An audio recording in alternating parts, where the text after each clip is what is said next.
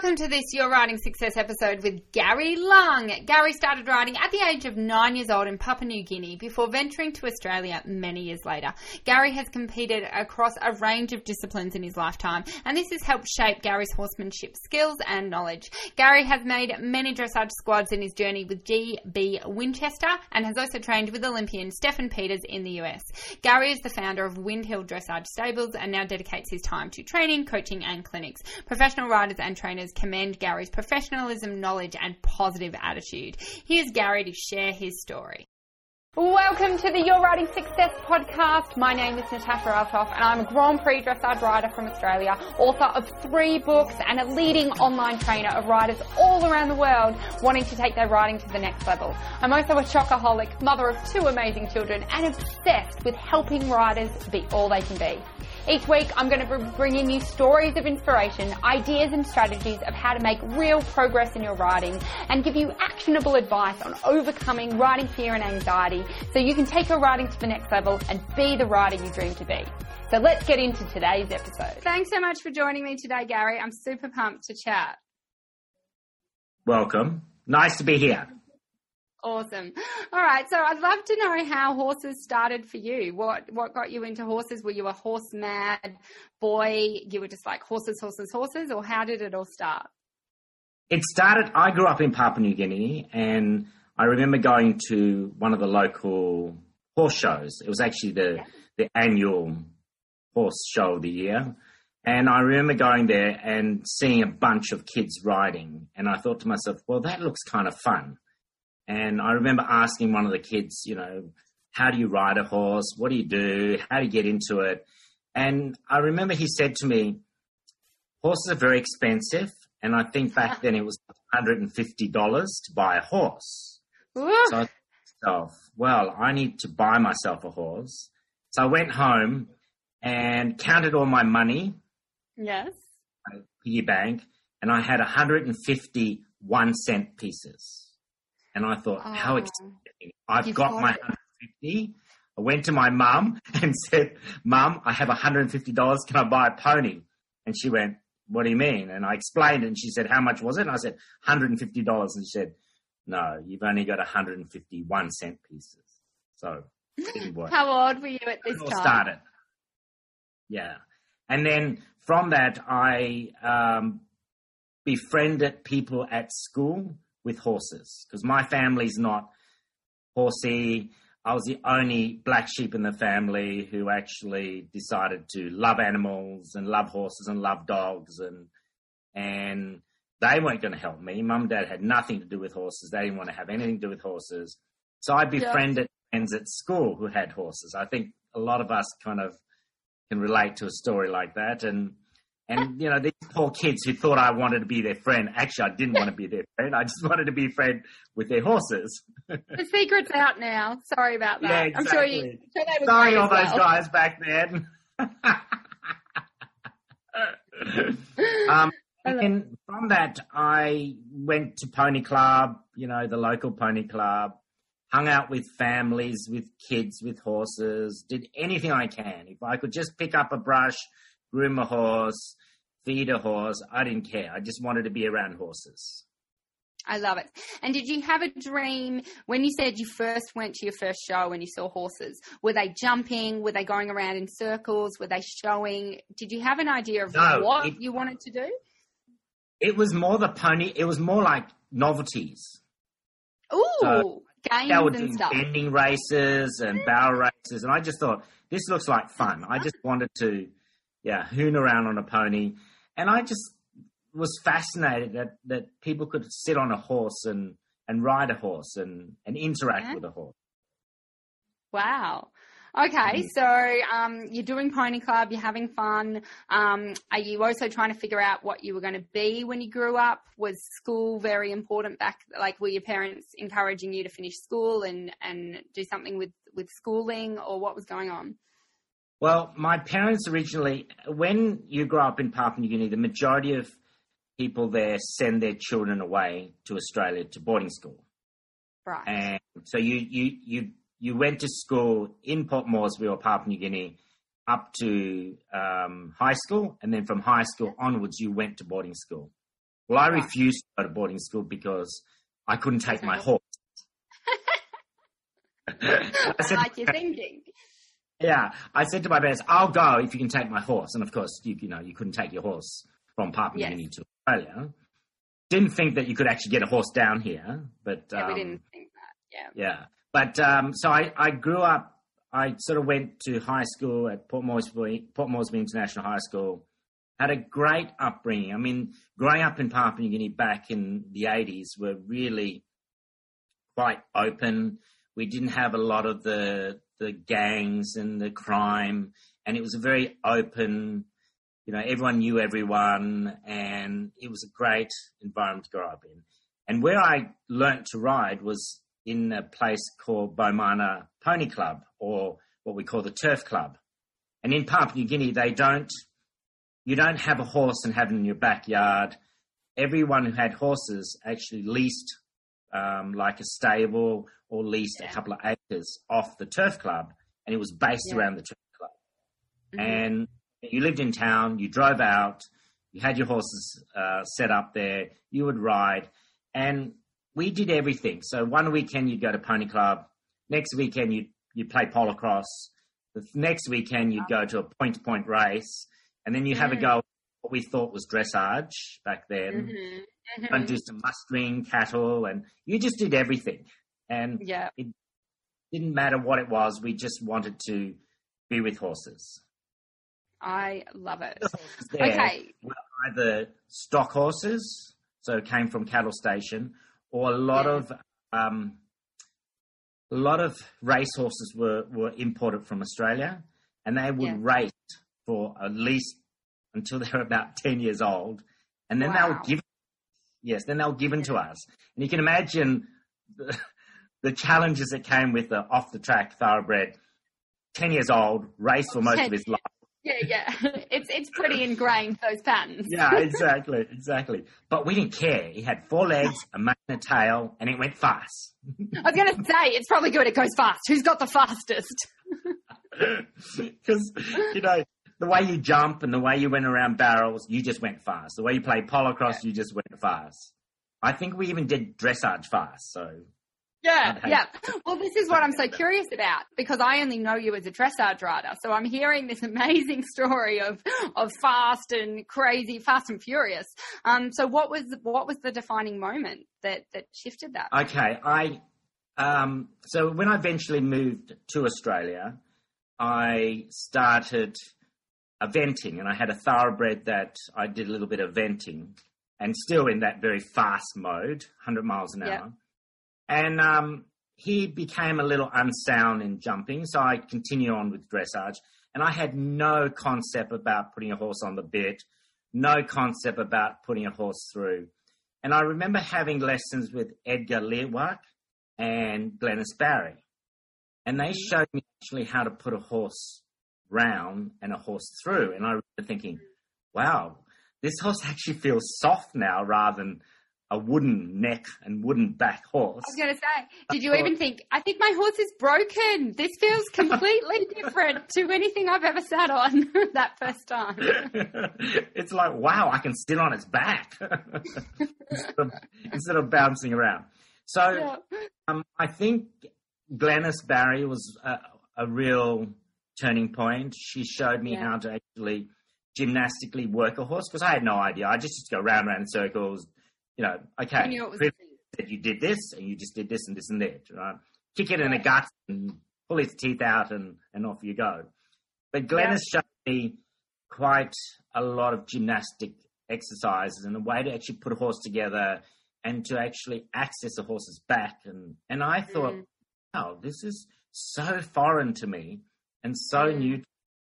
And then I figured out that what I liked the most was the horse came together and the horse actually started responding to you. And I think liking you.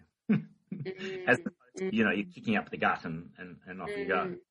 And I think that was a turning point. That was when I went, I like this, and I like the detail in the training. I love the work that you have to put to actually get the end result. It became more and more challenging to me. because I used to just love everything fast and the adrenaline was there. But this was very different. Yeah. This was like, wow, I got it yesterday, but why can't I get it today? And then tomorrow, and you just have to school it until you get it. And it was like hitting that golf ball or hitting that tennis ball at the right spot and getting the right sweet spot and everything sort of lining up, getting onto horses and then doing the actual move and then it not going right. What was wrong? What can I do? And that became challenging to me. And then to actually take a horse that was very stiff, very unwilling, very behind the leg, behind the aid, very stuck, and actually getting them to work underneath you and support, just like this light bulb moment. And I went, you know what? I like this. Again, very challenging. I love it. And in your normal life, do you love challenge? Like, is that a part of your personality? You love a good challenge. You love a puzzle. You know, that just lit up or everything how you're wired. Yeah. One of the things that when people say, you know, you hear that cliche, when someone says to you, you can't, you know, a big challenge. What I like is when someone comes to me and go, I have a problem or I don't like this. I feel like I've been bullied. I feel like I've been injustice happened to me. What I'd like to do is get into that, work it and turn it around and then make something. So a lady rang me the other day and she was really upset. And she said to me, Gary, I don't think I can come for any more lessons. The owners have taken the horse off me. They treated me really badly. And she was in tears. And I said to her, look, let's look at it this way. Would you rather go down, you know, a couple of years down the track and they actually then show their true colours, or they show their true colours now and then you can accept it and then move on from there? And I think I always like to look at that positives. I don't like to look, okay, let's whine on about it. No, let's get on with it and go from there. And that's, I think, like with any horses. You get a problem with a horse, you think, oh, my God, my horse is not doing this. Why isn't doing it? Let's work out how to get through this and get on with it. Yeah. I love it. Okay, so you're having lessons and suddenly felt this amazing feeling and starting to feel all these great things. Did you even know that Piaffe, Passage, one-time tempies existed? Hell no. Yeah. And so the biggest thing I wanted to do was a single flying change. I love it. That's the goal. Oh my God. If I did a single flying change, I would have made it. I would have won my goal lotto. I would have been, oh God, I was so special when I did the first flying change. And that, what's that? Passage, what's that? You know, it was more about the flying change. Yeah. I love it. Okay, so you're working with Glennis and that was your focus, the one flying change. By then, had you seen a Grand Prix dressage test? Had you been to competitions and seen something? I eventually started because I used to go down to Glennis's place and watch her train and I could see that, okay, it's a little bit more than just a single flying change. And I could see where it all started coming together and that's when it got more intense for me, I suppose, and the drive to actually get there. And of course, you know, I went down the path of buying myself a schoolmaster that, you know, was, you could say, knew all the tricks. So he could Piaffe, couldn't Passage, he could do one-time changes, he could go sideways, but I didn't care. I just did all the tricks. Didn't look particularly good. It was very strung out, but you know what? Who cares? We were going sideways. You got the trick. Apparently that's like, I got it. Like, that was the point. Didn't know it had to look a certain way. I got it. And you know, you think you're rather special but it gave me, it fueled that passion and then it led on. Then I got another horse that was a Grand Prix horse and he was schoolmaster. He was great. He actually taught me how to put it together. Right. Very old school, very old warm blood type that kind of looked a bit like an elephant and moved like an elephant, but did everything, right? And you could laugh at this, and I would share this with you, but, you know, for me to do my 15 one-time changes was fantastic. But I used to do it way before X. So, Totally. It was like, I did my 15 ones, but hang on, what happened to the rest of the diagonal? And I'd finished it before. And they're really short and stunted. Yeah. On the spot. I got the 15 ones. That's not. I got my 15 ones. I gotcha. Yeah. And, you know, so it was great to actually learn a lot of that stuff. And then it wasn't until I started riding younger horses that I went, oh, okay, I understand now where it all fits in. And then still I just worked with a number of different coaches. And the next coach that really helped me was actually Leonie Brammel from Germany. Mm-hmm. And Leonie was one that sort of opened up another world. And I was there with her for a very short time. And then that's when I had the offer to go to America and train with Stefan. Mm-hmm. So I took Chester across. The story there was Stefan came across to do a masterclass. I was one of the guest riders and the guest horse, and he and I just hit it off, and he actually invited me to come to Australia. I had to come to America. And at that stage, I was like, oh, I don't know whether I've got enough cash for that. I don't fund that. I don't know whether I could leave my job. I don't know whether I can leave my life here. But what was your job? Did you have a real job? Or were you coaching? Yeah. I did have a real job. I love that, and I say that too. I had a real job. Yeah. The real job was I was a training manager for a large public company, and I looked after all the training division. So it was a registered training organisation, and we had offices throughout Australia and New Zealand. And I was the training manager, and I looked after all of that. So my specialty is adult education. So I went to uni and learned a little bit about it. But I kind of fell into that role more because I worked through that company, and I worked through the ranks, got into manager, started coaching a lot of my own staff. And the CEO said to me, Gary, tell me how you train your staff, because all your staff are very confident, very competent. They get into the core center and they hit the floor running. What do you do compared to the other managers? And I explained that my background is in training horses, and that, you know, you can't overload. You can't teach a horse, you know, Grand Prix in one session. A day, Build it over years and blah, blah, blah. And he kind of got that. And that's when he opened up the door to me becoming more and more involved in training for that company. Yeah. So that was a real job back then. Yeah, but were you torn? Because obviously you had a commitment to the company and you loved what you were doing and you were busy and at some times, I'm sure, high stress. But then you had these goals with the horses, and it's not like you were riding 10 horses a day. It was definitely fitting in either before or after. So I would have felt, a bit of a conflict. It was very conflict because I wanted to really spend time training the horses, but I actually, you know, subsidize the hobby. Yes, of course. Yeah. But prior to that, I actually coached for a little while, but never made a living out of it. Only managed to just scrape through. I was just fresh. I went and did back then it was the NCAS level 1. I went and did that, and I came out and went, right, I'm now level 1 coach. Yeah.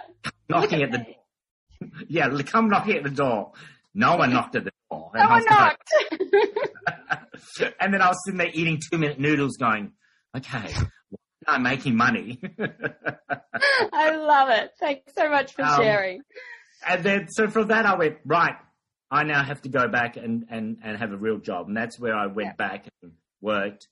I actually put horses aside for a little while during that period to concentrate on my career, but also concentrate on university, went and did some study, did all that, and then came back into the riding later on.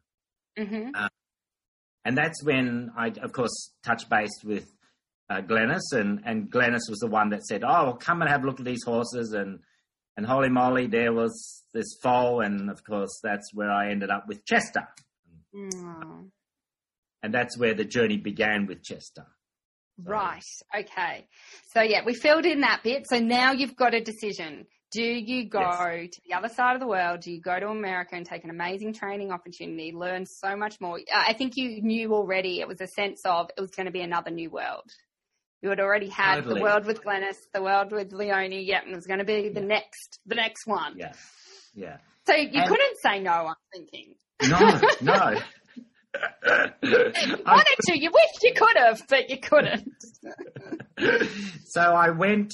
It was a very big decision, and one that I,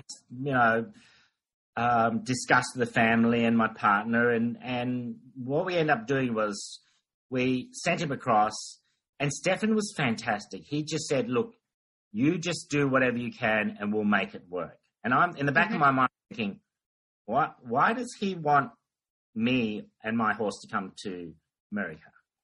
I just figured out, and he told me later on, the barn that he has is quite a very lovely group of people, and it's a really lovely barn. You go there, it's very open, it's very conducive to learning. You have like 6 coaches and trainers all working together, loads of people riding together, all sharing. And he kind of also likes horses and people who are fit the bill, who are lighthearted, and because during the masterclass, he and I were kind of bantering and love it. I'm so shy, of course, and of course, and so serious. I know. And so when he took a liking to me, of course, loved Chester, and when the opportunity came, he just said, "Look, I said to him, I'm not in a position to go, I just don't have an open checkbook." And he said, "You just do whatever you need to do and we'll make it work." So he kind of helped a little bit, which was really lovely. And he got there, his wife, Shannon, fantastic lady. He and Shannon are real health nuts. They're really early. She bakes in the early morning. She bakes these healthy, dairy-free, gluten-free, sugar-free, vegan-free, free, fat-free, cardboard-looking things that tasted nice. I get it. Yeah. But they'll ride their horses in the morning, and then they'll go off and do a gym session during the middle of the day, or ride their bike, and then they'll teach in the afternoon. So they're very healthy type people. Great environment to actually work in, and I think. You guys might have actually interviewed Emma. Yes. And Emma was there, and Emma was great in getting me into the system, and Emma helped me out a lot. So that was really lovely. Yeah. And so were you flying backwards and forwards? Yeah. Working. So what happened was, he was based there. Chester was based there, and Stefan would ride him through the week, or Stefan's assistant, Leantia, would ride him. If he were around, and I would fly backwards and forwards every 4 weeks. So I'd come home, run around madly for 4 weeks, doing clinics and working and getting more money, and then jumping back on a plane and flying back. And what's the flight? 18 hours? It was about 13 to 14 hours. Okay, just a long time. And I got into a routine, get there, put the ears on, watch a movie, fall asleep, and then. Okay. So I became, and in where Stefan's based in San Diego, or in a place called Rancho Santa Fe, and it's in the hinterland of San Diego. And San Diego is very similar to the Gold Coast in that you've got the Gold Coast lifestyle, you have the hinterland. And it's a beautiful part of the country, and it's very relaxed. It's very similar to the Australian lifestyle, so it was really easy to slip into that type of environment. Brilliant. Okay, and what was Chester training before you sent him over? What level? So he was doing kind of small tour stuff. Yep. So we already touched a bit on short steps. He already started sequence changes. He did the canter pirouettes, but he never really came together for the Piaffe and Passage. We kind of touched a little bit on it, but nothing serious. And it was Stefan and his wife that actually helped me. His wife did, help me a lot. She does a lot of in-hand long reining. Amazing woman. She would, the long reining a horse through the barn or up the hills, and there's lots of trails there, and she's long reining, passaging up here, piaffing there, and so she helped me out a lot with putting the Piaffe and Passage in for Chester. And was that the intention for, obviously you knew you were going to learn a lot, but was it, I want to get this horse to Grand Prix, I want to get to Grand Prix, and I think this is the best place to get that all done? Yeah. One of the things that actually drew me to Stefan was that he rode Chester and he made Chester look amazing, and he was pumped and floating around the arena, and then he handed him back to me. And when he handed him back to me, Chester was so chilled, and I got on. Chester was so relaxed, and I went, whoa, okay, there's something here, because I've actually, Chester and I have been in a number of finals for the Sydney CDI, Dressage with the Stars in the young horse classes. Yeah. And I've had a number of German or international guest riders get on him, yes. Get on, and they big auction trot around, and they're floating around looking flash, and then they hand him back to me, and I can feel Chester's ball in the back of his eye, and I went, I'm not getting on this thing. This is going to buck me off. So he was pumped, but so pumped that everything was just adrenalized. Yeah.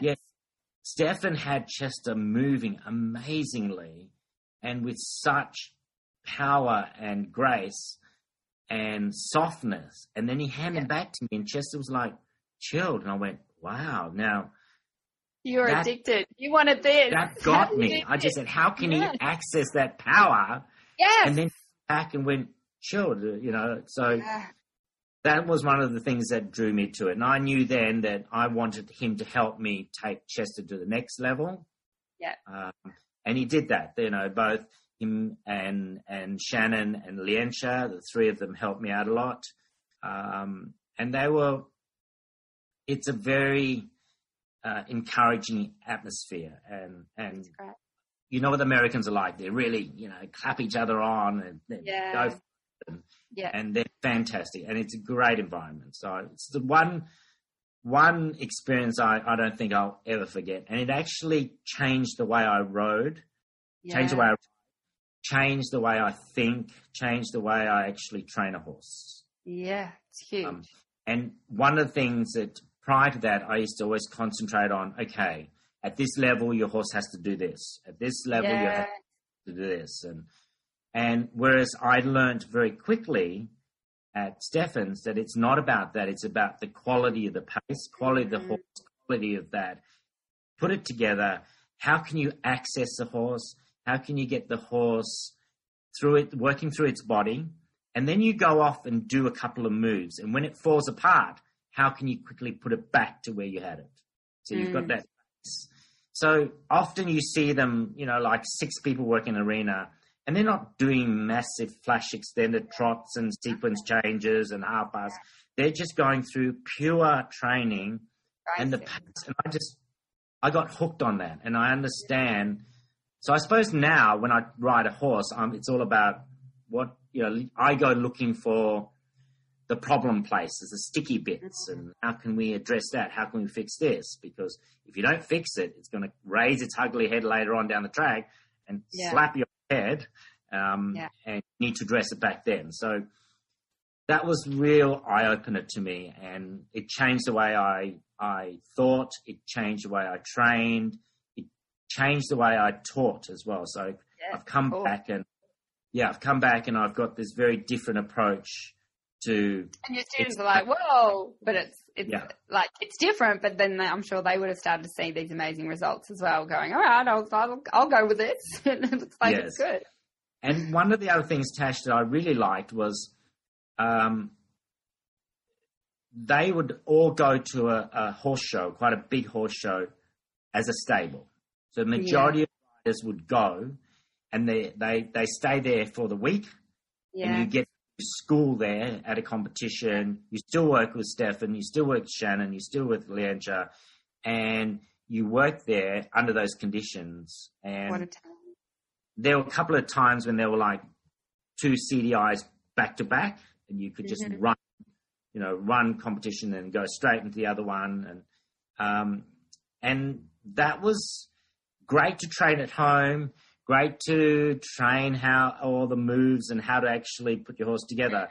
But then they clicked into test riding mode.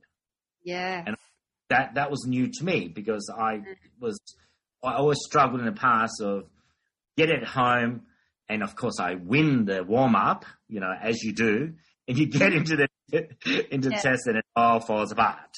Yeah. That was a big eye opener. So when I came back to Australia, I actually started encouraging all my students, let's do this. This is training. This is test riding. Let's prepare you for competitions and do that. So absolutely. Lots that I learned. Yeah. So how long was it all up of the coming and forwards coming? Like, how long was Chester there? Chester was there probably close to 18 months, probably a little bit longer. Mm-hmm. And I was going backwards and forwards. Yeah. Do we not want to know? Oh, God, I don't want to look at it. I don't want to even think about it. Don't worry. We won't go there. It's all right. Never happened. I think I could have bought a couple of, BMWs, Ferraris, and some Porsche cars. Yes. Okay. So, but you got him from small tour. So you were definitely doing the CDIs in the Grand Prix before. No, I only actually... when I was in America, I did a handful of medium tours. Oh, right. Yep. Yeah, that's the one in between small tour and big tour. Yeah, into A, into B. Yeah. And it was very, very rusty, because I was still trying to work on it myself. Yeah. And at that stage, Chester had his ones if you set it up right. But, of course, so often I would get 5 and then 2 and then the rest of it. And he never confirmed. He could piaffe. He could piaffe the house down. I couldn't put the piaffe, walk piaffe, passage together. I couldn't put it all together. I got the canter pirouettes. I've got most of it, but I just couldn't put it together in that situation. And as much as we practiced it, I think my senior brain was sort of cutting in, and my grey nomad brain was cutting in, and my coordination wasn't there. And it was still a learning curve for me at that age. And it wasn't until I actually came home. So that helped me set it up. Yeah. I came home. I had that option to stay another 6 months and do it. And I thought to myself, do I do it? I mean, I love going there and coming back to sports. And I thought, no, I'm going to bite the bullet. I'm going home. I'm going to come home and then, continue on with the training. Mm-hmm. And it wasn't until I got home that I was left to my own device that I had to actually step it up. Yeah. And that made me kind of stand on my own 2 feet. And then I really, because back then, I think I was relying a lot on, oh my God, Stefan, it's falling apart. What do I do? Yeah. And he would say, try this. Whereas at home, I just couldn't pick up the phone, or I couldn't speak to him. I had to work it out. And then I touched base again with Leonie, who used to come regularly from Germany, and she helped me kind of polish it off a little bit. But then and you know yourself, you're a Grand Prix rider and trainer. You can do the moves, but it's not until you get in the ring and you actually have to put it together. And I remember someone said to me once, when you get to Grand Prix, you A, have to learn how to ride again. And Absolutely. B, you need to do at least 20 Grand Prix for it to feel comfortable. Yeah. So what freaked me out was all the years it took to get to Grand Prix. It felt like it's going to take all those years to get good at it. So if it took you 10 years to get to Grand Prix, I now need 10 years at Grand Prix. And you get to Grand Prix and you're at the bottom of the pecking order, and you have to work your way through, chip away and improve your marks, improve your horse. Your horse has to get stronger. Your timing has to get better because, and you know yourself in Grand Prix, you're furiously counting, Yeah, and everything's just, there's no break. Next diagonal, the next one. Next diagonal is the next trick. Okay. Yeah, so you're counting all the time, and if you miss one, you just have to get going. So I felt that I stepped it up to Grand Prix. I thought, and I struggled through it, but I'm going. Leonie helped me, and then Lorne actually Jurgensen helped me as well. I started having lessons with her, and she was very great in supporting me and putting it all together in a test situation. Yeah. And she made me ride it pretty much every day. So I used to have to ride it every day. And that's where I kind of got better and better in the Grand Prix. And not only did I think I got better and better in the Grand Prix, but I think my riding in general got better. The handling, my timing with young horses got better. My poor students copped it because I made sure they got better. And I said, right, come on, speed this process up. These are our new standards. That's right. And no more having cups of tea. Come on, let's go and let's do this. And my favourite saying is, stop setting the table and folding the napkins and doing the flower arrangements. We're having fish and chips on the couch. Go, let's do it. Yeah. Good work. So I think the pushing myself through to that Grand Prix has really made me, I think, a better rider in terms of timing and expectation. Yeah. And I think you could relate to this. There's not a lot of people who say they could train and ridden at Grand Prix. And once you get there, it's like, wow, you feel like this. You have such respect for anyone else that's ridden at that level. Yeah. And it's like a Grand Prix club. And not trying to exclude anyone, but you feel like you support each other and it feels quite nice. Yeah, absolutely. So what's your favourite memory of competing with him? What's your favourite venue or your favourite test that you ever did? The favourite test would have to be I rode at Willinga, one of the sea guys there. And I remember, I don't know what it was, but everything, I think all the moons and stars lined up. And I remember riding the Grand Prix thinking, wow, I've got time to knit a jumper in between each move. And I was like, wow, I've got time to prepare this. I've got time to think it through. I've got time to assess the next one. And then it all clicked for me. And that felt amazing. That was probably one of my highlights. Just it felt good.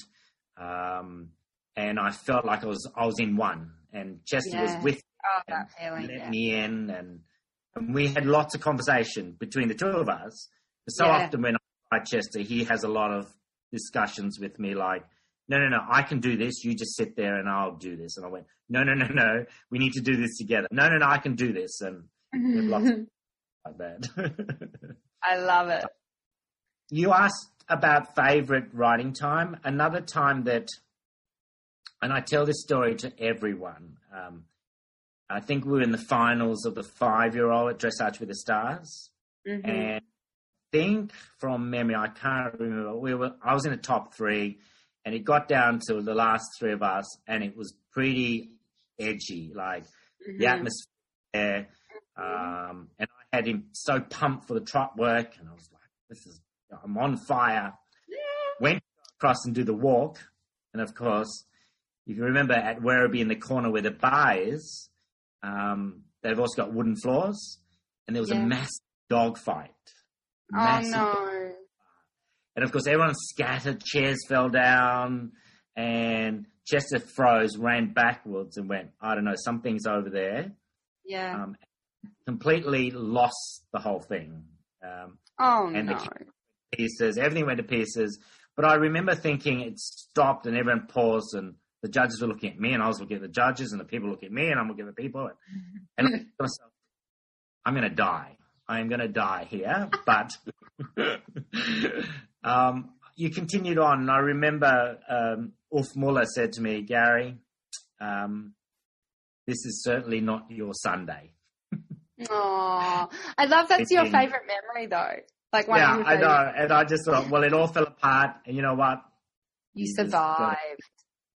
Exactly. You didn't burst into flames. Yep. That's awesome. Yeah. I didn't. I was waiting for the earth to open up and so I could swallow it. But it doesn't actually happen. So there's nothing to worry about. It's all good. So I say that to a lot of people because I say, you work so hard to get to something like that, and in a split second, it can all fall apart. So yes, soldier on. Exactly. So well said. So then there would have come a time that were you thinking about, like, what are the goals with this horse, and am I going to keep riding him forever? Like, is there a retirement? How did you speak to that last bit? And then I believe you did something very, very cool that I won't share. Yeah. So Chester, he's now 17, and last year I was riding along thinking to myself, okay, he's now 16, and it's always in the back of my mind, what happens in his twilight years. Like, he's definitely part of the family. He's not going anywhere. You can imagine I've had lots of offers, people want to buy him, but he's been with the family for so long. I just thought, you can't do that. And I didn't really want to be one of those Grand Prix riders that bashed around on their old Grand Prix horse in their 20s, stiff as an ironing board, and for people to go, wow, he's still riding Grand Prix. I wish he would retire that horse. And what for? To say I'm riding Grand Prix? I think it was a bonus to actually get him to Grand Prix and keep him sound in the brain, sound in the mind, sound in the body, and that's a bonus. And to keep him there would be ideal, but I'm also aware that he's getting older. So what I did, I wanted him to continue on with his life, with his competition life, and actually looked around for someone to actually take him on. I didn't want to sell him. I wanted him to stay here. I wanted a young rider to take him on. And this is where Indy Cochran came in. India, I've taught since she was 8 years old. She's an event rider and a lovely young lady, lovely family. And I remember even at 8 years old, she was like riding for Australia. She came in on the pony and she was like determined and the words that I can explain, words that I can describe India is someone that's very compassionate, someone that's very resilient, someone that will just keep working hard, and as I said, a very supportive family. And they have come to me religiously every week, and they'd bring one horse. If that horse wasn't like unfit or lame, they'd bring the other horse, and they were very dedicated to the horse's education, but also the child's education and the child's riding career. So when I made the offer because she's had a couple of rides on Chester before, I've got a couple of my students have a little sit, and she had a ride on Chester, and it didn't particularly go too well when she first rode him, but that was more, because I think he was so fit, Grand Prix fit, and she was still at that sort of, she was still, I mean, the poor girl has never ridden past novice, and for her to take on a horse like this. So, but what I like about it is that she's a very kind rider, and she's a very thoughtful rider, and has amazing feel and coordination. So when I made the offer, one of the nicest things she did was she said, Gary, thank you very much. She burst into tears. She said, thank you very much. Can I have some time to think about it? And I was absolutely gobsmacked. And I was thinking, you're like, what thinking? Yeah. What do you mean?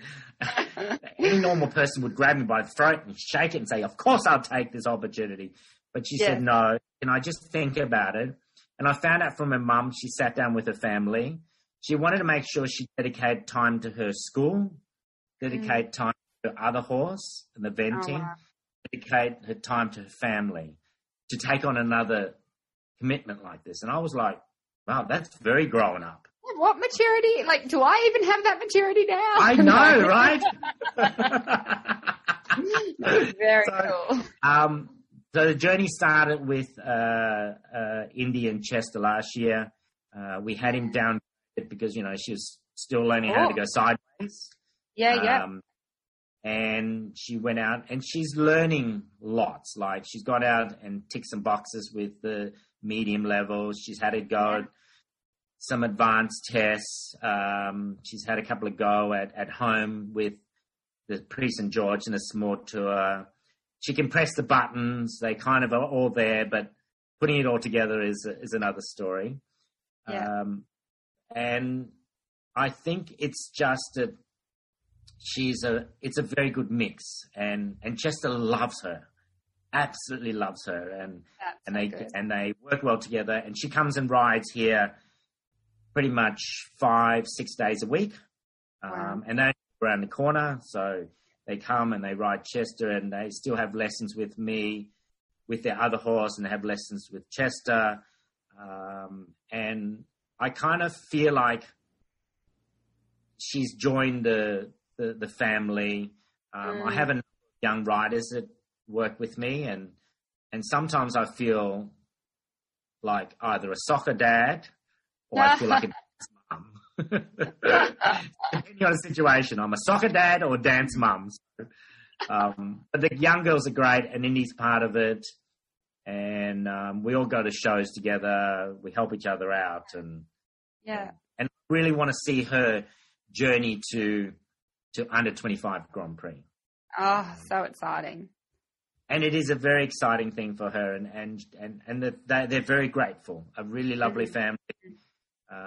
The mother and father are always supportive, and they do anything they can, and they're hardworking. You know, they can't afford to go and buy a Grand Prix horse. They work hard. They have their own business. She works hard at school, and good family. So very happy with what's happening there. Beautiful story. So then what about you? Do you have some new horses? Do you just have one horse? What's a typical day look like for you, and what horses are you riding at the moment? Well, my day pretty much starts at about, I get up fairly early, help out with the horses, and I start riding at about 8:30. And I ride anywhere up to about 4 to 5 horses a day, so in the morning. And I might teach a couple before lunchtime. And then pretty much the afternoon onwards, depending on days, I start teaching. And sometimes I start teaching it sort of later afternoon, go in the evening. And that's Monday through to Friday. But Friday, before the whole COVID hit, I used to do the horses in the morning, ride the horses in the morning, and then jump on a plane and after lunch and either fly around Australia and go do clinics somewhere for the weekend, fly home on a Sunday night, and then start again. So that's kind of my routine here at home. But since COVID, of course, I don't travel as much. I get to do things at home. I get to do a bit of gardening. I managed to clean my oven. I don't think it's ever been cleaned.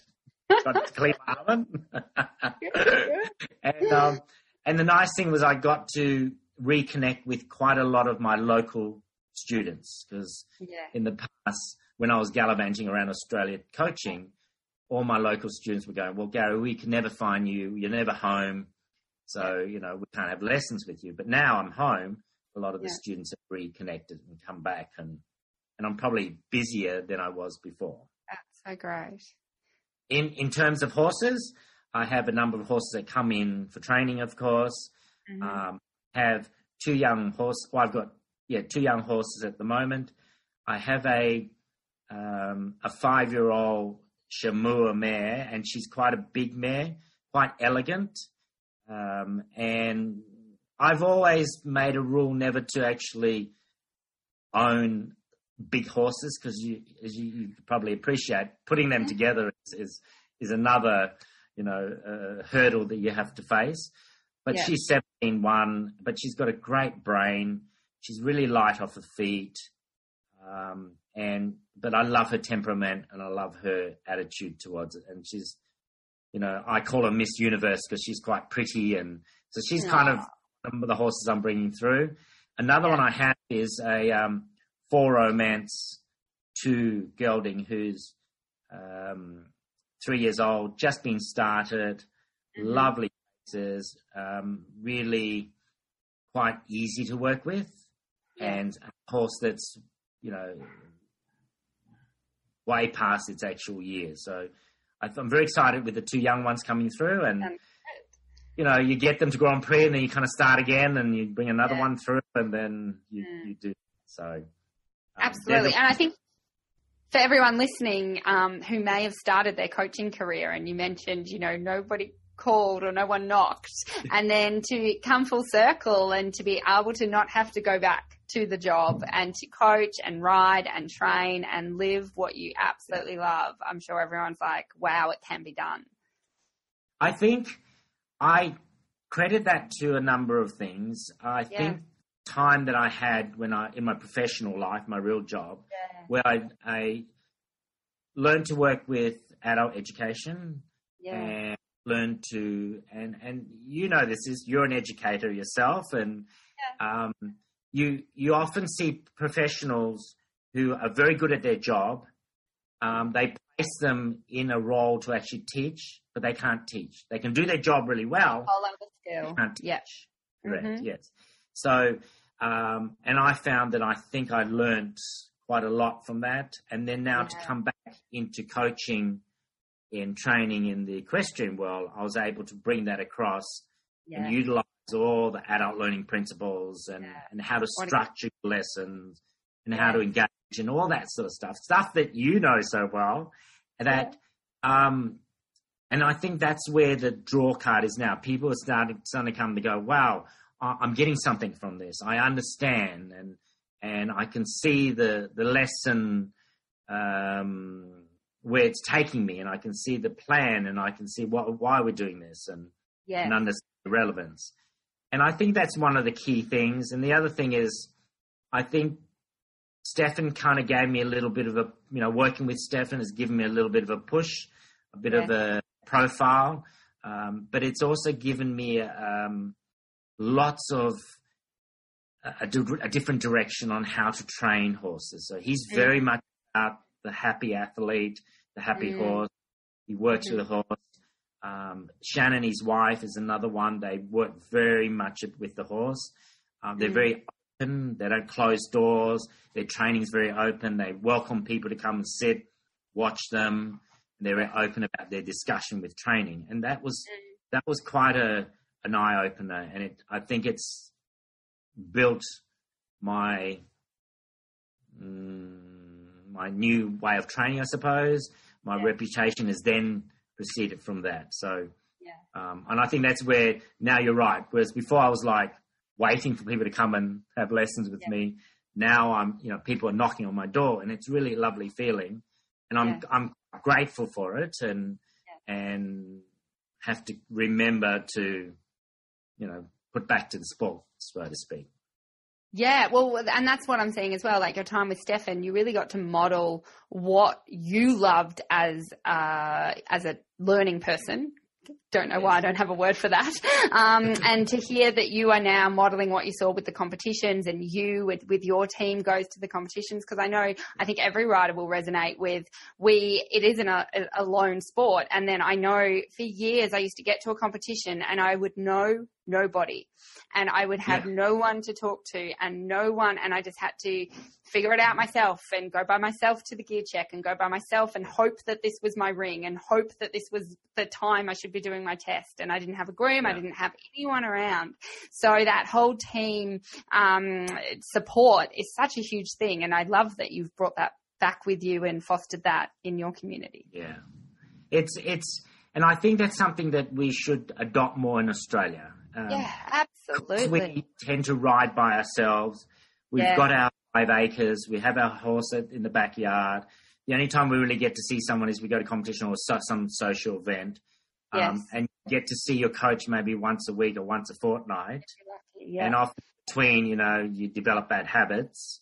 The model they had at Stefan was very much about you're under that guidance all the time. You had that support.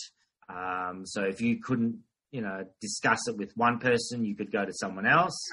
And I remember seeing Stefan and Shannon helping all the other coaches with their students. So good. So, a coach had an issue with the horse or with the student. There was a little problem there. And I remember Stefan would pull that person aside and say, hey, why don't you try this? Try that. So they were supporting the coaches that were there. And coming back to Australia, I could see that we're all isolated. We all do our own little thing. You come together for the competition. Whereas even in Europe, and where you're all together because you're all right under one barn, your horses are gisted together. And I think we should do more of that, whether it's I agree. Getting together a couple of times a week, riding together, supporting each other, helping each other. And there's a local club here, and I think, a lot of clubs probably do the same throughout Australia, where they call it the Ladies' Day on Thursday. All the ladies get there and they have morning tea and they get together, they ride together, and I think that should be more of. We should do more of that and support each other. And the other thing I learned also was the idea of coaches working together, because that's when you said that all the coaches work and it's not my client, your client, and even Stefan comes in and helps, and it's just we're all here to help, and whoever can help at that time, and there's no his or hers or mine and yours. What a wonderful community. It's like Nicole McGoffin. Nicole McGoffin is spent time at Stefan's with JB Anzac, and she understood that as well, and she travels around Australia coaching, and I travel around Australia coaching, and there are times we actually bump into each other, or we share a number of different students, and we would bounce ideas off each other and say, what did you do with that person? And, oh my God, I had problems with this. What did you do? And it was great. And Nick and I, we talk a lot and we share a lot of students. And so that's often when she's away, she goes, if I'm in trouble, you ring Gary up and vice versa. And I think we should do that more often. We should really and that shows a bit of confidence within ourselves as coaches. And as people. So you're right about that. This is my student. This is my client. Don't touch it. And we have to transcend that. Absolutely. So what are your future goals? Do you write down goals? Do you have a plan for 2030, 2040, 2050? My goal is I would really love to continue, of course, training horses. But my goal is with young riders. I love it. Have passion with young riders. And I have a number of young riders coming through. I feel like I'm a talent scout. I go around and I look at all these young riders and go, right, okay, you might be 8, but you know what? I've tagged you and you're coming up the rank. You've got no option. And you can see those kids and you want to give them the opportunity to actually come through. And I love working with them. I love working with the families as well. And, I love my favorite saying to a parent is, continue fertilizing that money tree. Or plant a couple more because you need more money tree. Oh, my father always had I also say to them, it's a great sport for your child to come in through because it's not like a tennis racket. You can't just put it back in the cupboard. You have to, you have responsibilities with your animals.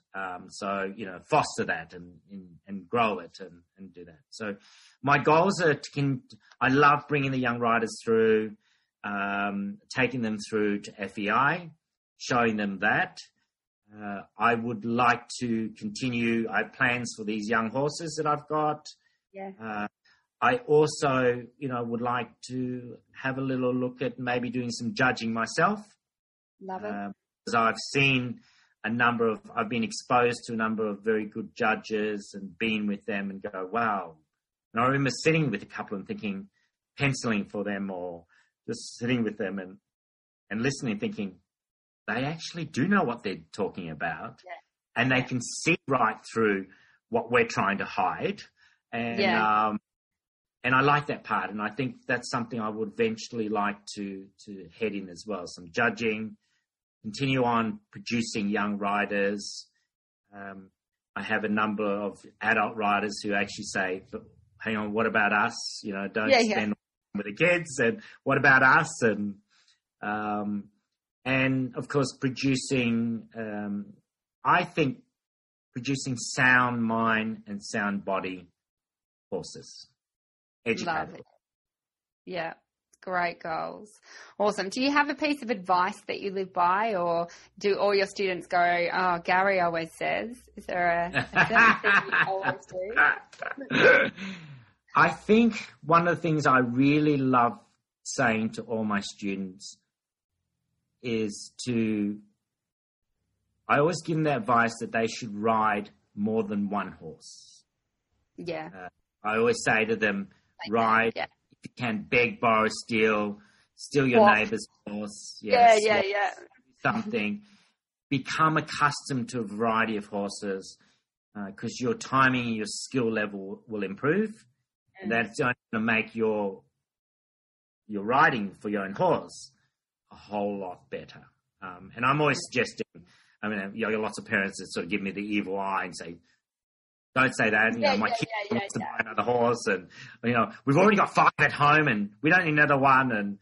But I'm always saying, you now have a very hot horse. You need to ride a horse that's very behind the age. You need to ride a horse that does this and does that, and I'm probably one to constantly promote that and tell all my students and anyone that wants to listen, go and ride in as many horses as you can to get the feel. I love it. Do you have any sponsors you'd like to mention? Yes, I'm sponsored by Motorbite. Mm-hmm. Motorbite's looked after me for a number of years. Motorbite feeds all my horses, of course. Back on Track is another one that looks after me. They send me all their goodies for my horses and myself because, I think you're still 21, aren't you? Yeah, that's what I reckon. Brain singing 21, but you get up in the morning and this, over 50 body tends to sort of creep out of bed. How dare it? I have Rose Hip Vital, so all the horses I've got all on Rose Hip Vital. Ocean Easy Stables, they sort of supply me with a lot of gear that I have. And then there's a lady called Catherine Sullivan Butt who looks after all my saddles. She's a saddle fitter, and she travels around northern New South Wales and Queensland fitting saddles, and she's always looked after Chester. So love it. Love it. Super. We will have those companies in the show notes for people that want to find them. And what about where listeners can find you on social media? I'm sure you're on TikTok. No, I'm actually not. I've yet to try that. I mean, all the younger generation are telling me, Gary, you got to get on TikTok. You got to get on TikTok. No, I think we're more the Facebook generation.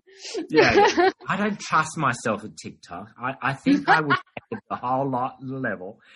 I think I would probably, because Tash, I'm very shy and I know. And I think if you put a camera in front of me, I'd be like, start a whole new move. I think exactly. Everyone will copy. Exactly. No, I'm the generation of Facebook and Instagram and yeah, that's the extent. I remember someone said to me, "What's that one? Snapchat." Yeah, I don't know Snapchat. I don't know. I tried and I don't understand the concept. Can't get it. I'm with you. I shake my head and go, why? I love it. So where just your name for Facebook and Instagram, or it's just Gary Lung, yes, yeah, and same Gary Lung as well. So great. Okay, we'll put that in the show notes. Anything else that we need to mention to make this complete? No, thank you very much for inviting me. I think I've said a lot. Awesome. Thank you so much for coming. I'm sure you've inspired lots of people with your journey, and I know how much you help everyone in Australia and how much we appreciate you. So thanks for coming along today. Thank you, Tash. To stay up to date with the latest content, don't forget to hit subscribe to this podcast. Go on. Hit subscribe. I'd love if you would also love to leave us a review to help us how we could do better or make this even more amazing for you. And remember to follow us on Instagram at Your Writing Success and natasha.althoff.